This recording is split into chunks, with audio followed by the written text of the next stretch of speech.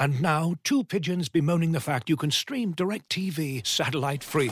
Hey, Frank, a little birdie told me you don't need a satellite dish to get DirecTV. What's little birdie? Was it Jimmy the Sparrow? It's a figure of speech. Point is, you can stream DirecTV over the internet now. Oh, sure. Next you're going to tell me those big birds are made of metal and filled with people, right? You mean airplanes? Stream DirecTV without a satellite dish. Visit DirecTV.com. High-speed internet service required. Terms and restrictions apply. The Athletic. Hi there, welcome to day 4 of the Qatar World Cup, the morning after the day before, which turned into a news cascade from the shock of Messi's Argentina losing to Saudi Arabia, to Cristiano Ronaldo and Manchester United parting ways, and then the club confirming the Glazer family are open to offers. Then, just for good measure, that ankle injury to Harry Kane, yes, it needs a scan, as England, a nation, waits for news on their talisman. We'll pick it all apart. I'm Adam Leventhal, and this is the Athletic Football Podcast.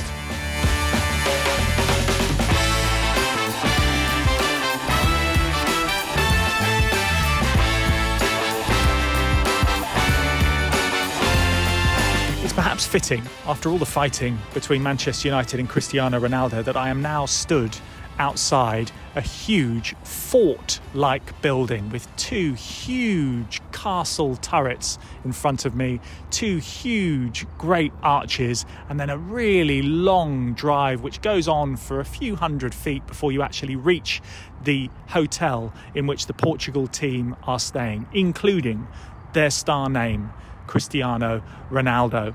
It was during the third game of day 3 between Mexico and Poland that the news broke that Manchester United and Cristiano Ronaldo were going to be parting ways. It was called mutual, and they wished him well for the future, and they wished his family well for the future, but they made a very, very pointed remark in that third paragraph about working together under Erik ten Hag in the future. I'm here with a few other journalists, one from Portugal, who you will be hearing from very, very shortly. But meanwhile, at the France against Australia game, Laura Williamson, David Ornstein and Adam Crafton are reacting to the news as it happens. Thanks, Adam. We're here at the Al Janoub Stadium waiting to see how France get on against Australia this evening. And on our way to the ground, the news breaks that Cristiano Ronaldo has left Manchester United. I'm here with David Ornstein and Adam Crafton to dissect what's happening. Well, it's enormous news in the football world. I don't think it's a massive surprise that it's happened, because everybody we speak to around that situation was anticipating it. You can't do an interview of the nature and the sort of the dynamite that he brought to that conversation with Piers Morgan and expect to ever set foot in Old Trafford or Carrington again. And he knew that. He would have gone into that interview knowing that it was game over for his time at the club. And people I speak to say that that's what he would have wanted, this outcome. Once he did it, Manchester United wouldn't have wanted him to be there ever again. And so it was about when, not if. And the when has taken me by surprise a little bit. Just before leaving for the ground, I started to get a sense from a number of contacts that an agreement was close, and that in recent days, after Laurie Whitwell reported on The Athletic that United were starting to work on a potential termination, it really stepped up and developed rapidly to the point that I think from Ronaldo's perspective, he wanted this done and dusted before the first Portugal game at the World Cup. They played Ghana on Thursday, and they've actually managed to do it a couple of days early. So it's got massive ramifications, not only for Ronaldo and his career, for Manchester United and their season, but United are now a man down in attack, so they're going to need to go into the January transfer window and presumably buy someone. I just think it's, like everything with Ronaldo, pretty earth-shattering, and it's quite stunning tonight as we stand here waiting to watch a match that Ronaldo and United are over. And dominating the conversation yet again. Adam, what do you make of the way United have handled this? Because it came as a surprise to them, the interview on that Sunday night, and then it was drip-fed, line after line after line. They kept their counsel, and then this has come relatively out of the blue. What have you made of it? I think they had to wait a little bit because of the drip-fed nature of the interview. So they had to wait from the Sunday almost until Friday just to know everything that Cristiano Ronaldo was going to say, and also whether any contrition might come later on in the interview or anything like that, or more of an idea around building bridges with the club. Clearly that didn't come. I think now the extraordinary thing is arguably the most famous footballer in the world is unattached playing at a World Cup. I mean, I don't think that's ever happened before, that you would have a player of that profile. And look, I think in that interview he said there'd been a huge amount of interest in him, there's clubs lining up to buy him. And do you think that's true?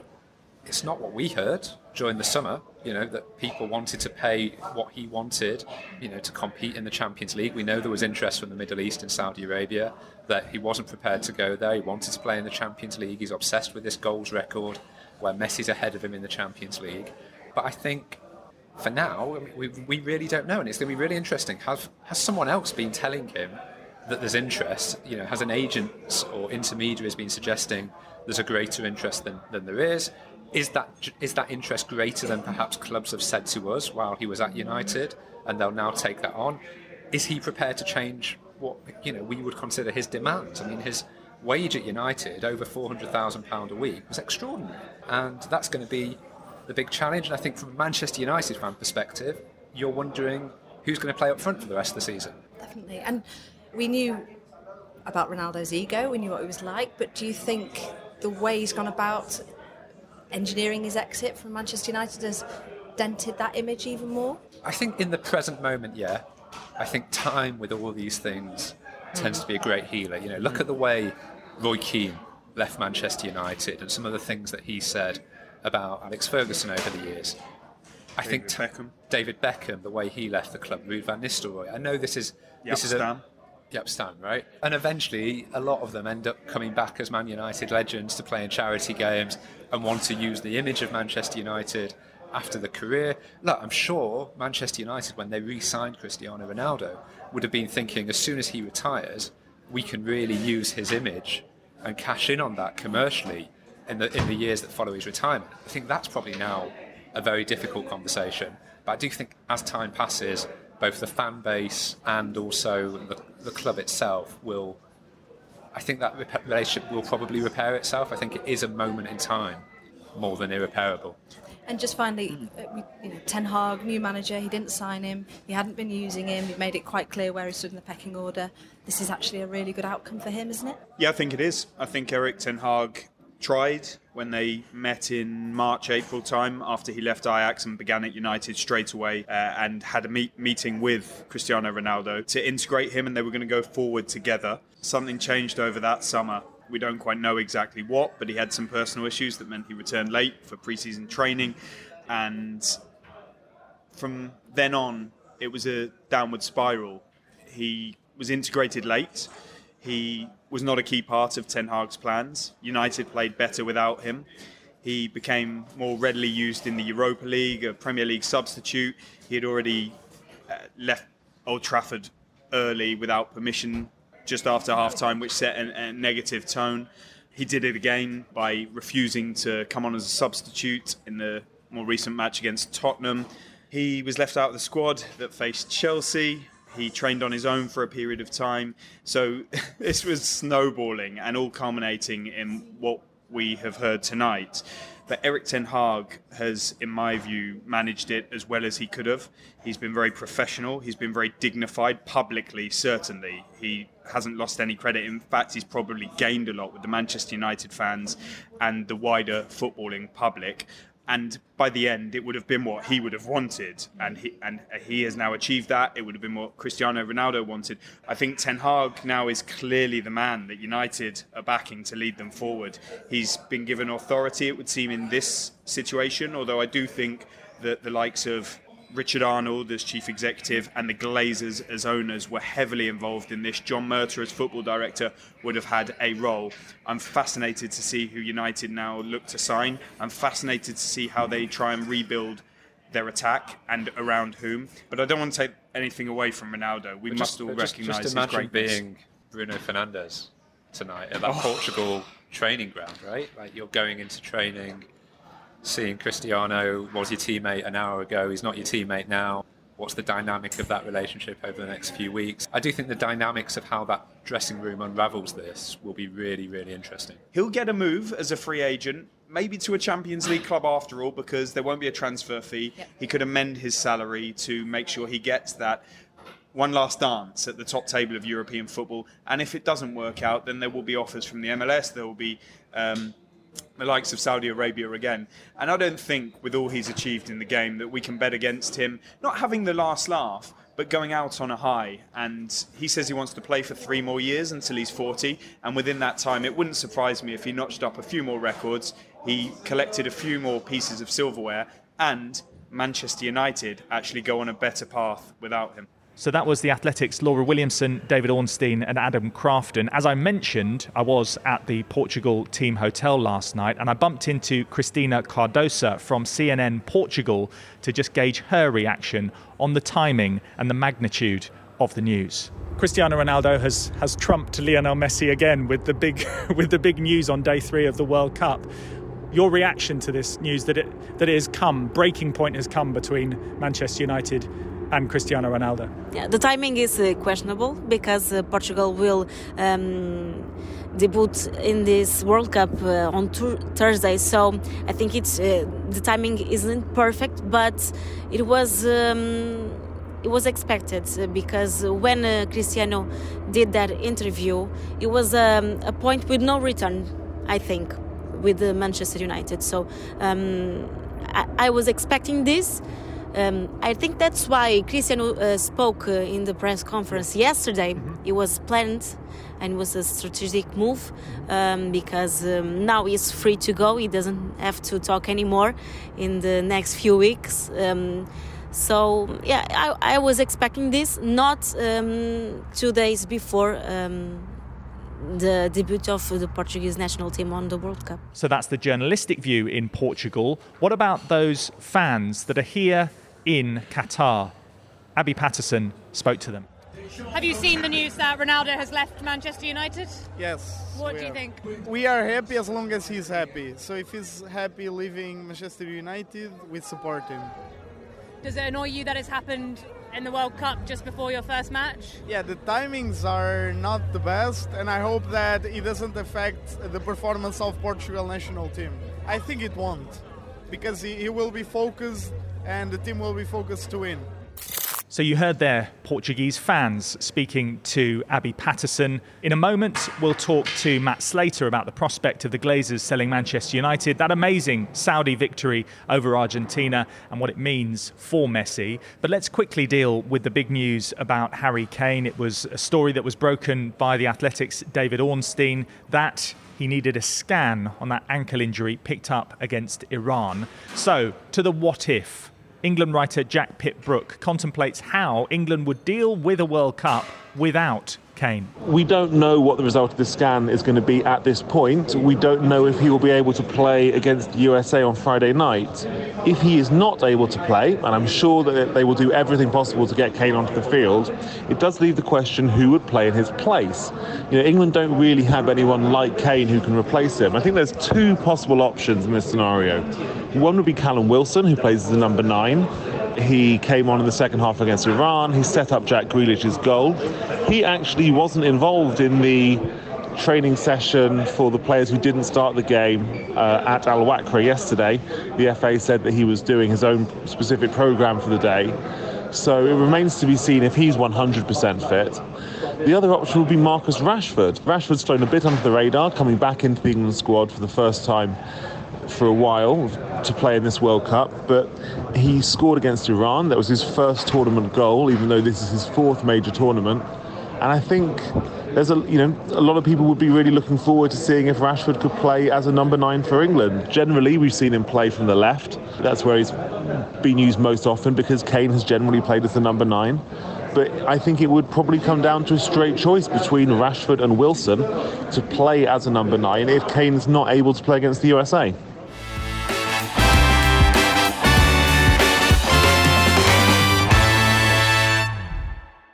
This episode is brought to you by Michelob Ultra, the official beer sponsor of the NBA. Want to get closer to the game than ever before? Michelob Ultra Courtside is giving fans the chance to win exclusive NBA prizes and experiences like official gear, courtside seats to an NBA game, and more. Head over to MichelobUltra.com/courtside to learn more. Looking for an assist with your credit card but can't get a hold of anyone? Luckily, with 24/7 US-based live customer service from Discover, everyone has the option to talk to a real person anytime, day or night. Yep, you heard that right. You can talk to a real human in customer service at any time. Sounds like a real game changer if you ask us. Make the right call and get the service you deserve with Discover. Limitations apply. See terms at discover.com/creditcard.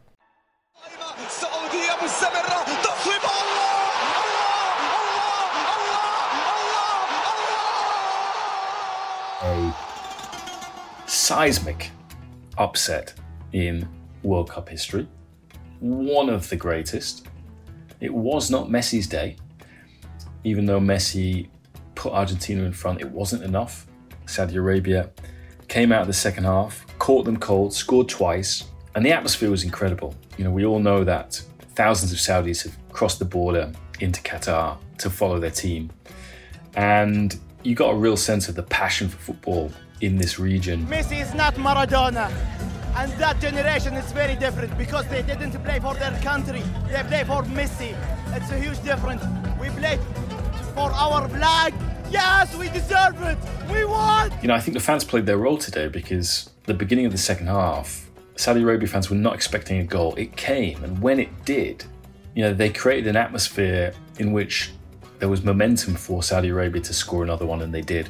You know, you have to credit Hervé Renard. So we made history for the football. It will stay forever. This is the most important. You know, someone who has done giant killing before, you know, winning the African Cup of Nations with Zambia. But to do this with a really brave approach, their offside line, the Saudis, was pretty much perfect. You know, I'm used to covering Italy for The Athletic, and just to see some of the defenders celebrating their last gasp tackles, celebrating goal line clearances. It was a real momentous day. You know, for Argentina, you know, what does it mean? 36 games unbeaten. One of the favourites for the competition, a two-time world champion. Messi's final World Cup. You know, they had warned that this might happen. They warned that it was not all going to be smooth. And I suppose in the 5 minutes in which they lost control, you know, that was the test of their mettle that they failed. But I don't think it necessarily, you know, means we should start writing off Argentina. Yeah, it is going to be pretty tough now that they've got Poland and Mexico next. But you know, when you go back through history and you look at 1990, they lose to Cameroon on the opening day at San Siro, and they still come back to reach the final. You know, maybe they can do that again this time around. But yeah, their players didn't look 100% today. You know, that's a mitigating factor. You know, Argentina still created enough chances to win the game. You see, they had XG higher than Saudi Arabia, but the likes of Christian Romero, Leandro Paredes, Angel Di Maria, they've all been coming back from injury. They all haven't really played that much, and that rustiness, I think, showed a little bit, and that's why one of the greatest shocks in World Cup history happened. The Athletics' James Horncastle there following Saudi Arabia's shock 2-1 win over one of the favourites at this World Cup, Argentina. Alongside me now to talk about that and plenty more besides is Matt Slater, who enjoyed a very special trip to the game. Is that fair to say? It was certainly an interesting trip. Explain all. All right, because it needs explaining to me, and I did it. As you may be aware, Saudi Arabia and Qatar share a land border. Qatar's a peninsula, and Saudi Arabia is to the south of Qatar. And they fell out. Well, they've been sort of off and on friends for hundreds of years. I'm not going to do the entire history, but they fell out spectacularly in 2017, and the border was closed, as was access to Qatar via sea and air for a while as well. And Saudi Arabia, Bahrain, UAE, Oman tried to crash Qatar's economy. It was a colossal falling out. But anyway, in January 2021, they made up and the border was opened again. So I went down to the border to meet Saudi Arabian fans coming to the game because, a variety of reasons really. Saudi Arabia, they are football mad. 35 million people, very young population, genuine Saudi Arabian football culture. I thought this would be I just sensed that this would be the first real Arab football moment.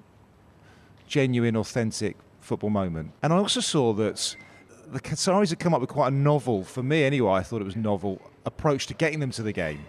So Saudi Arabia fans were encouraged to basically do a massive park and ride from the border. So drive your cars, park up on the Saudi side, go through a massive tent that could process 4,000 fans an hour and get a shuttle.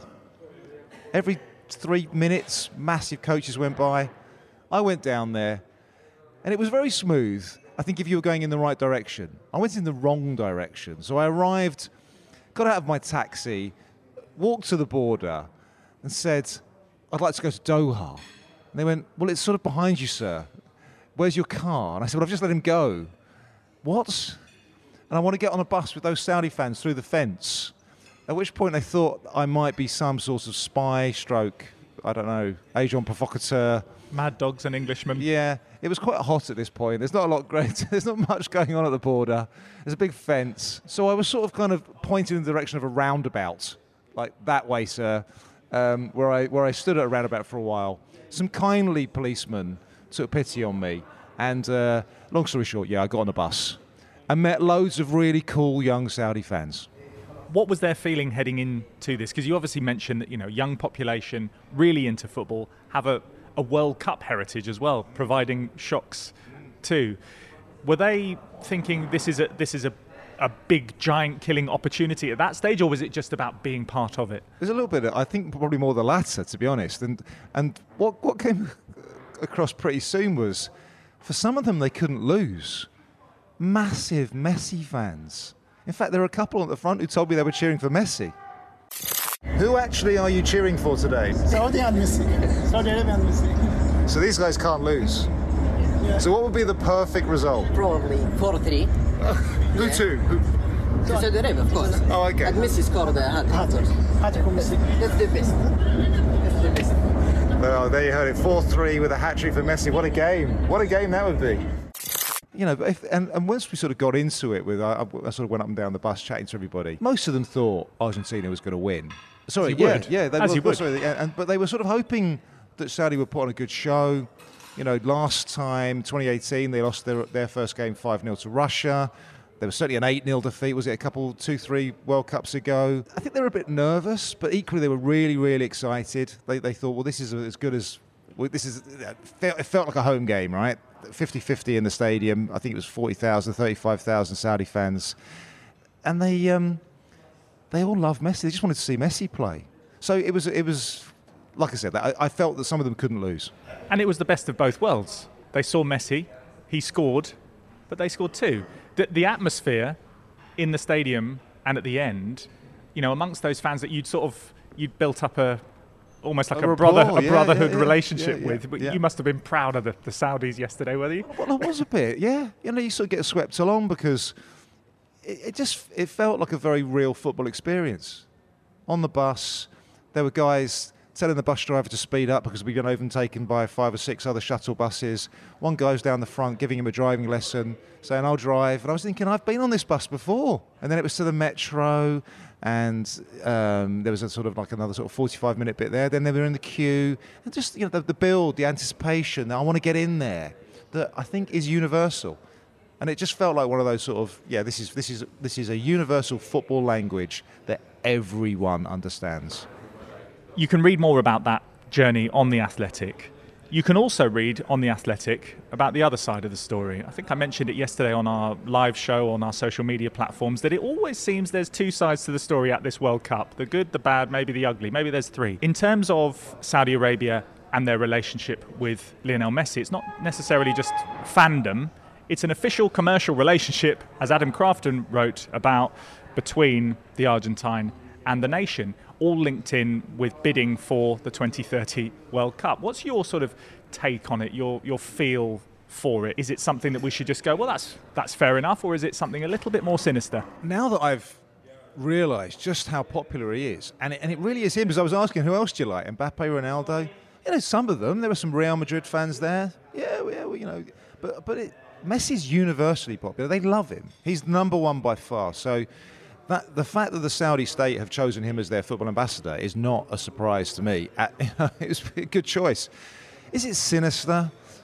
Well, look, this depends on your view of sports washing and states, governments using sporting ambassadors to project soft power, to polish their image, to diversify their economies. Saudi is doing an awful lot of this. If you're annoyed by Live Golf, for example, which is a far bigger investment as an attempt to take over an entire sport, and also to massively build Saudi Arabia's tourism industry and pivot towards golf, etc., etc. If you're annoyed by that, then you're going to be annoyed by the Messi relationship as well. Newcastle? Quite.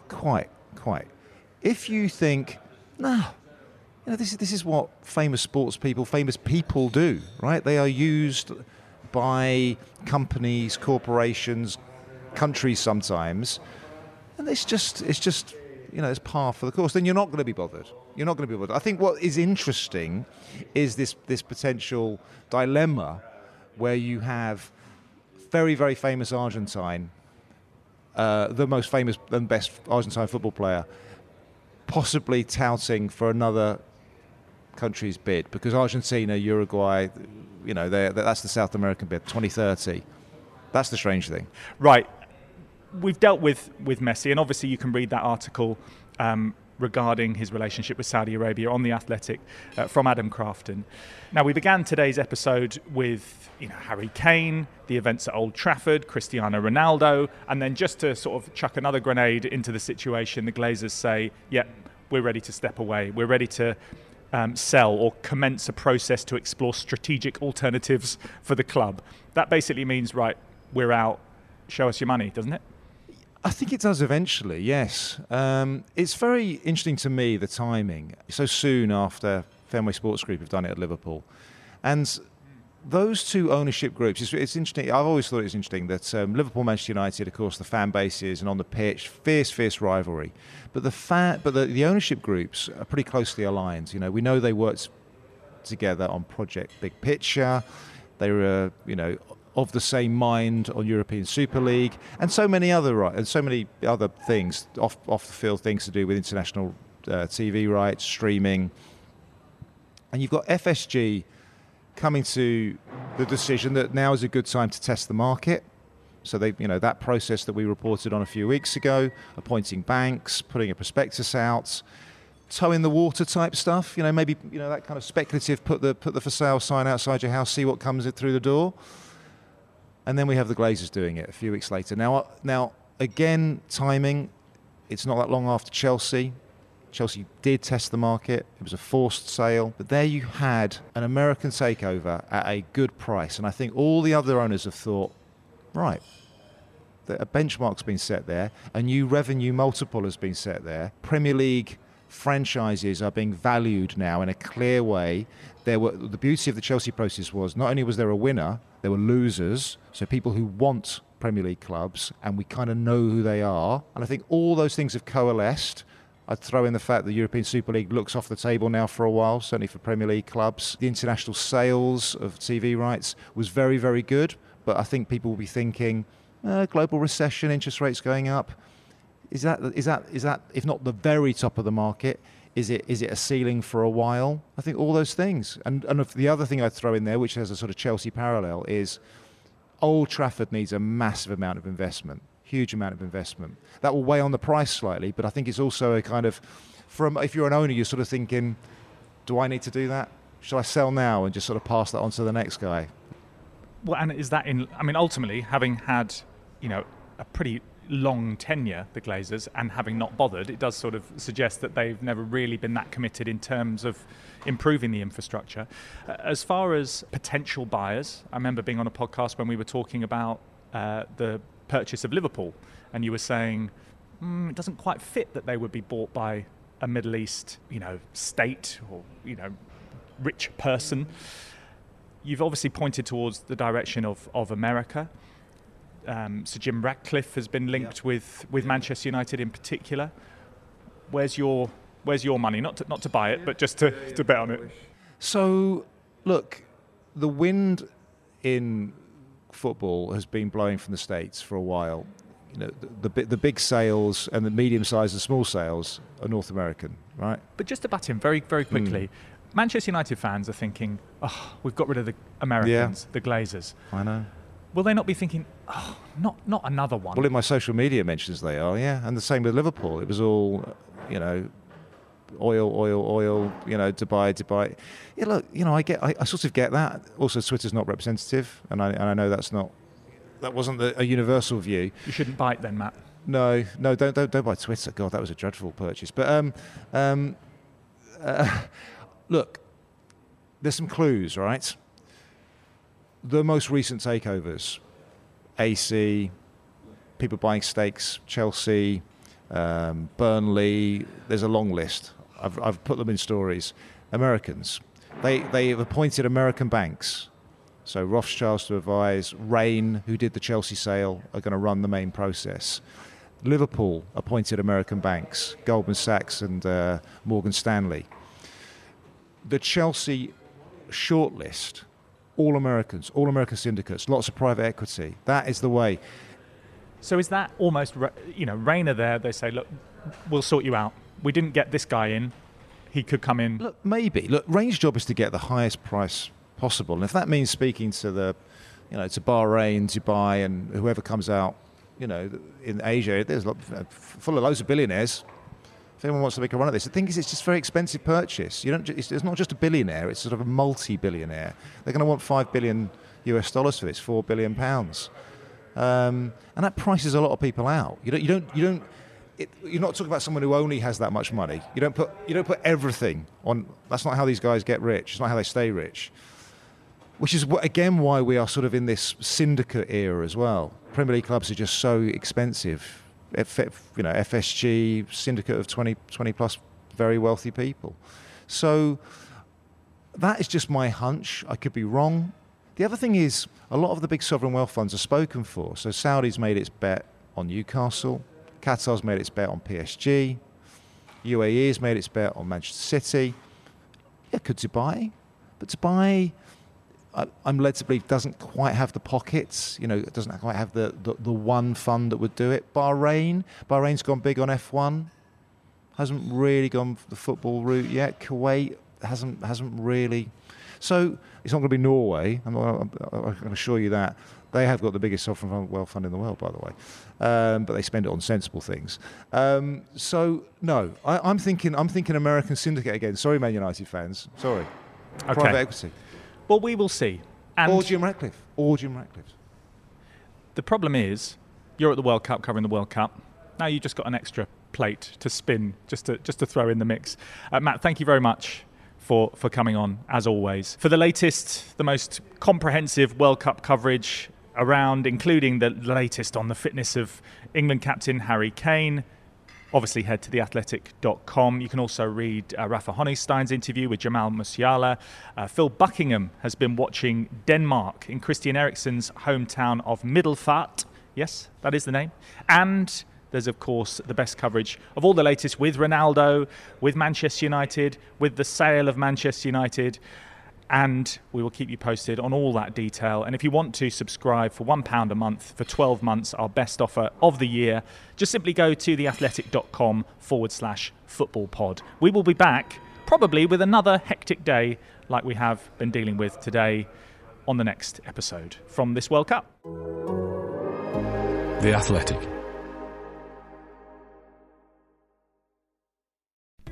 As you've probably heard by now, we've teamed up with BetMGM this season. We'll be using BetMGM lines to make all of our picks, and we'll have special offers for our listeners each week. If you haven't signed up for BetMGM yet, use bonus code THEATHLETIC, and you'll get a 1-year subscription to The Athletic, plus up to a $1,500 first bet offer on your first wager with BetMGM. Here's how it works.